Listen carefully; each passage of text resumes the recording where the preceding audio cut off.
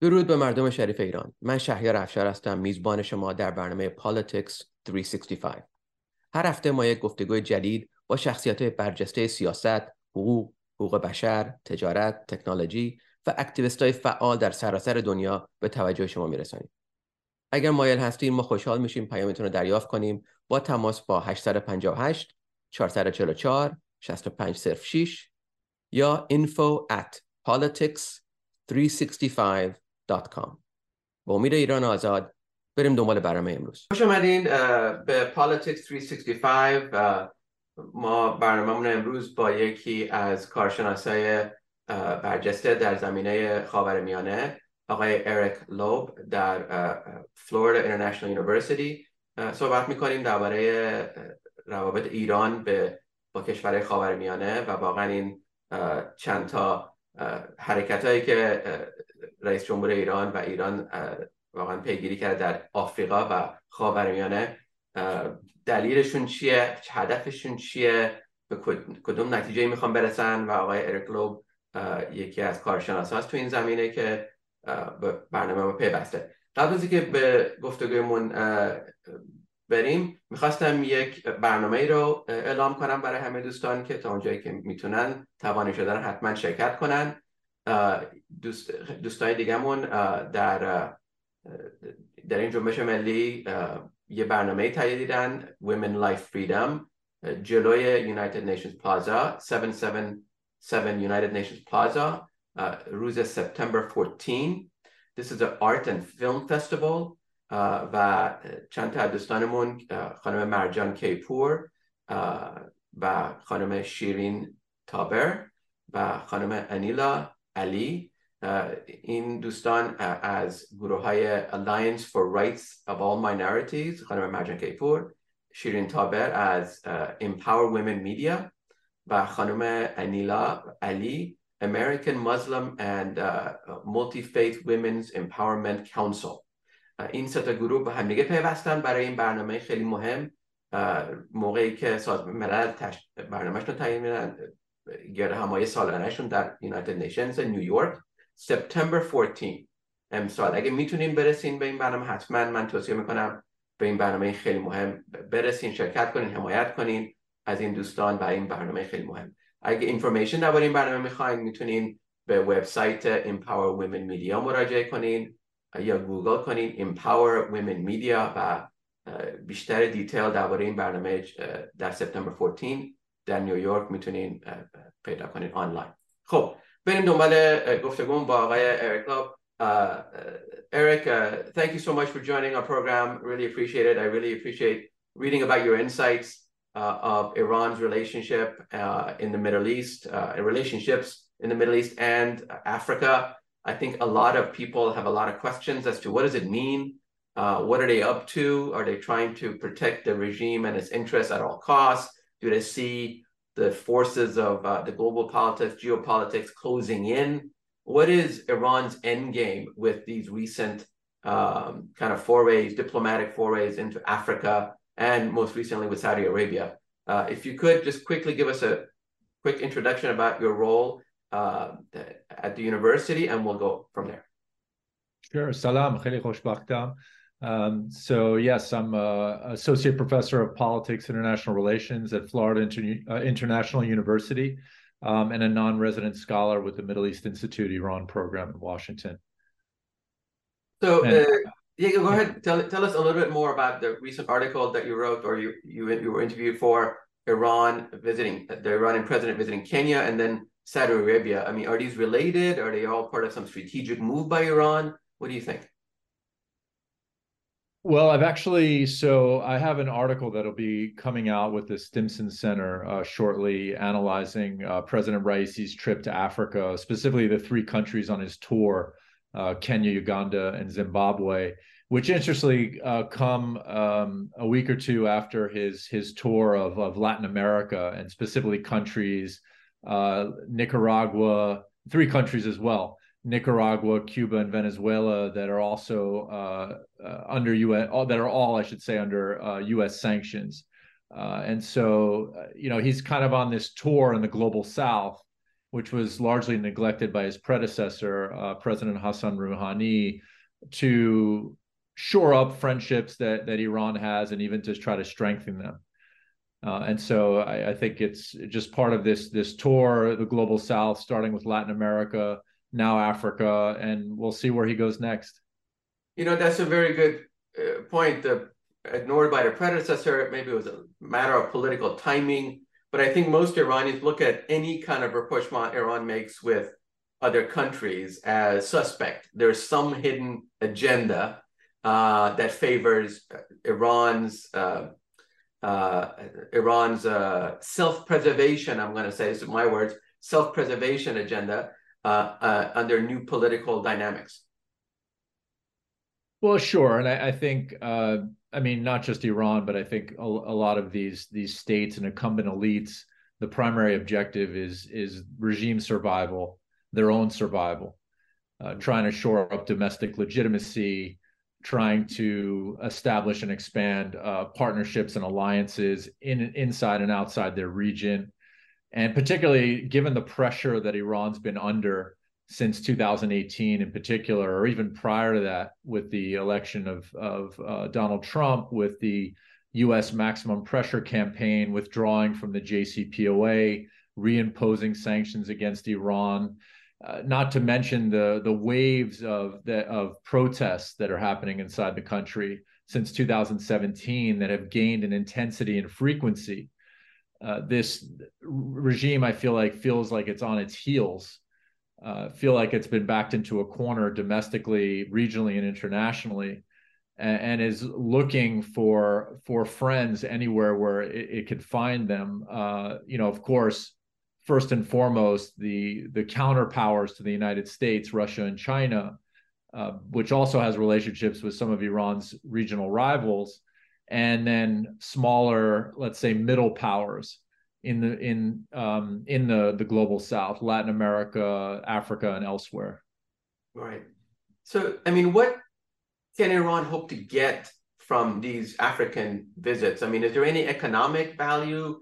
Are they going to try to, I mean, honestly, every time Iran goes in the Middle East region, they try to send money to build a mosque, like a Shia mosque or something. That's their version of economic development. Giant multi-million-dollar mosques in Iraq and elsewhere. What do they hope to gain by these African visits?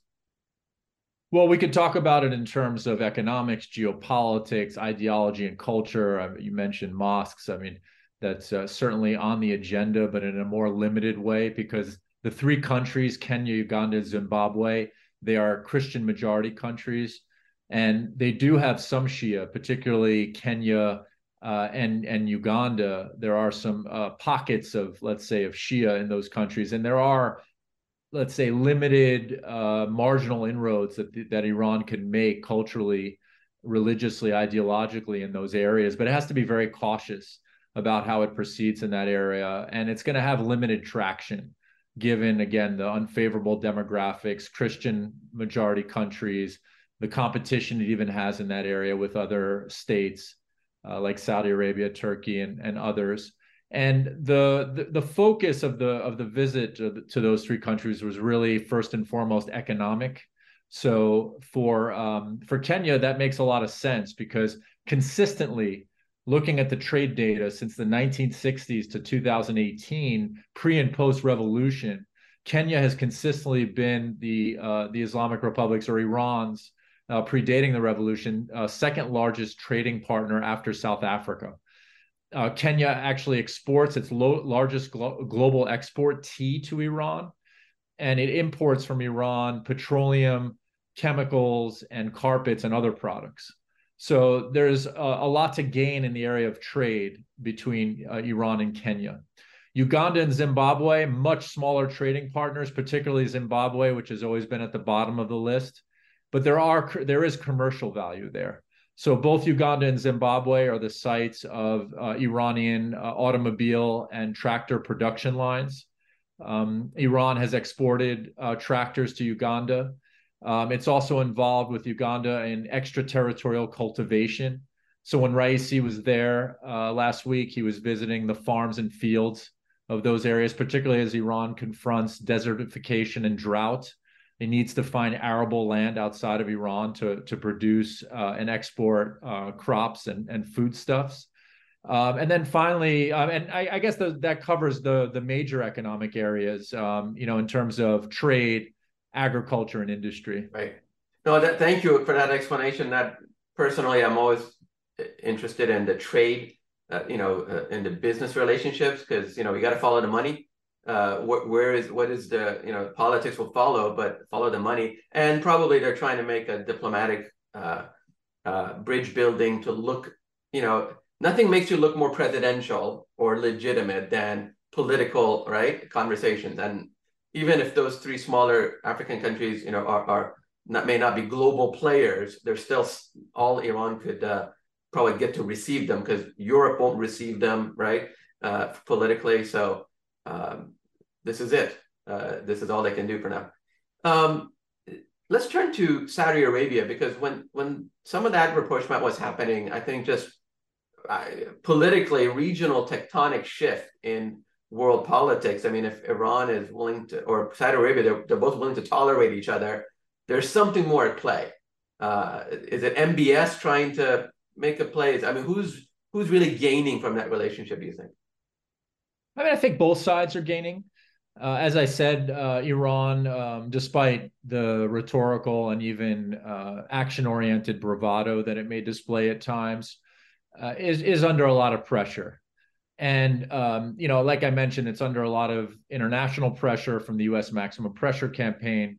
It's under a lot of domestic pressure, given the protests that have occurred since 2017.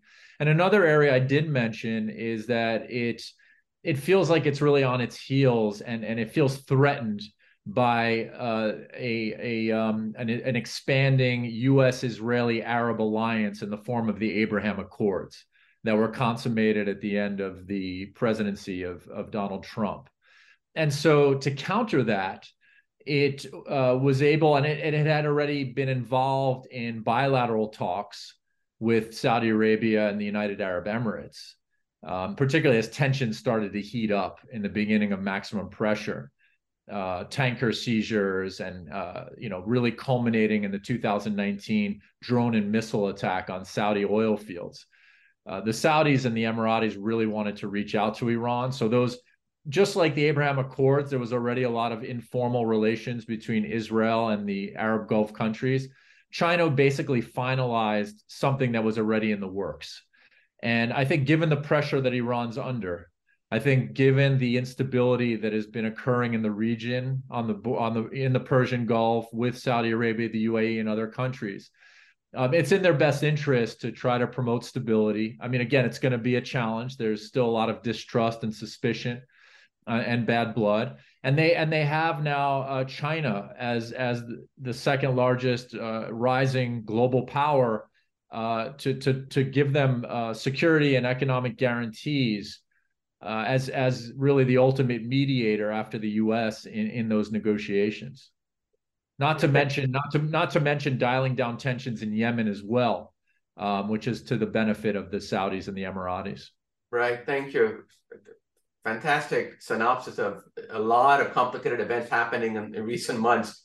You mentioned China and the security guarantees, and I tell you, in the community, once it was announced that Iran had, many people felt, given away land and economic value to China. I mean, people were outraged. That they probably understood why Iran was doing it, and again, in self-preservation. But to sign away some of those deals. I mean, what can you tell us about what those deals were about, and what does it really mean?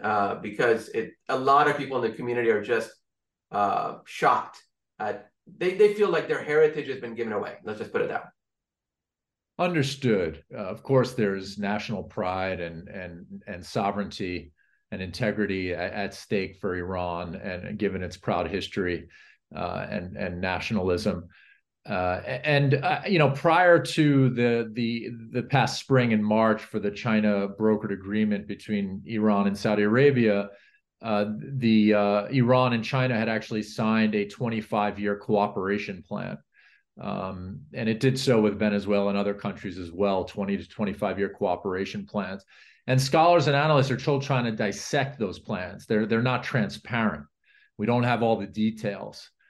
And on the one hand, China has been an economic lifeline for Iran since maximum pressure, and to some extent, Russia as well. The U.S. policies of maximum pressure, whether you agree with them or not, have driven Iran, a country, the Islamic Republic in particular, that's predicated on this foundational principle of neither East nor West, has been pushed eastward into the arms and sphere of influence of China and Russia. And the relationship is not straightforward. The Iranians and the Russians, ironically, given that they're both under sanctions now and cooperating in the war in Ukraine, are both forced to compete for low price oil exports to China. So China is actually really benefiting from this arrangement from U.S. sanctions in terms of being able to import low cost oil, petroleum.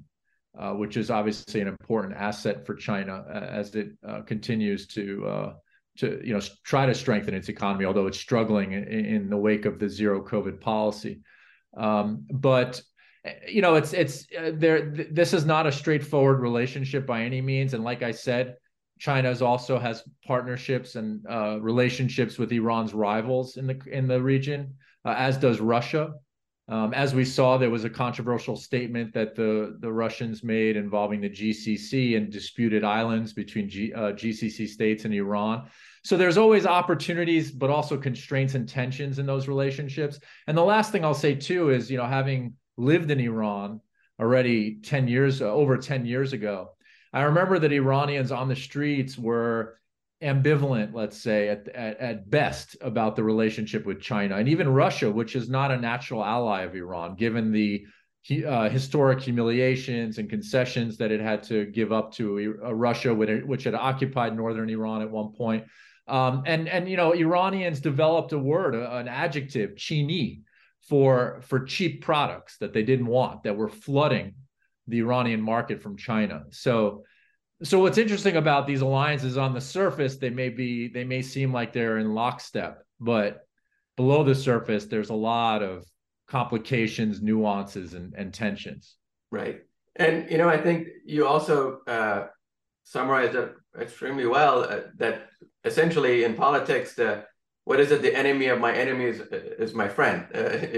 So all these maximum pressure politics and sanctions have pushed Iran into the arms of countries that they wouldn't ordinarily or naturally have an alliance with. And it also creates a backdoor to the sanctions. One thing Foreign Minister Zarif said is, they're experts at getting around sanctions, his words. So that's just something that it's very hard to contain Iran for all these reasons. As we're coming to a close, any final words about what we should expect in the next 6 months in Iran's relationships? Well, just to add, the Iranians, obviously, after 4 decades, have become experts at circumventing sanctions. And that's also what they're looking for with their, quote unquote, friends in the global South, even though those countries have limited possibilities or things that they can offer Iran, and vice versa, given Iran's geopolitical and economic constraints. We shouldn't be over optimistic in terms of what they can offer each other and how far it could go, but they do look to each other, particularly when both sides are under sanctions, like Iran and Zimbabwe, Iran and Venezuela, right, in terms of forming banking relationships, financial relationships, trying to facilitate transactions in other currencies, so they can circumvent sanctions. And as you said, symbolically show solidarity against U.S. quote unquote imperialism and hegemony in their respective regions, and in the globe. And the other thing that's interesting too is, aside from exporting drones to Russia and other technology to be used in Ukraine, they're also exporting their expertise to Russia in terms of advising it how it in itself can circumvent and counteract U.S. sanctions, as they do with other countries. So, wow, that's amazing. What an export, how to circumvent law. Right. Eric Lobb, thank you so much for joining us. We've learned so much. We've gone all around the world. Please come back. There's so much more we can learn from you. دوستان این برنامه پایان میرسه، اما خواهش میکنم فراموش نکنین سپتامبر 14 همین امسال در نیویورک Women Life Freedom Art and Film Festival. برای اینفورمیشن بیشتر خواهش میکنم به Empower Women Media وبسایت اونا مراجعه کنین و تا اونجا که میتونین تو این برنامه شرکت کنین و حمایت کنین. Eric Lobb, thank you so much. خیلی خوشحال شدم. موفق باشید. مرسی.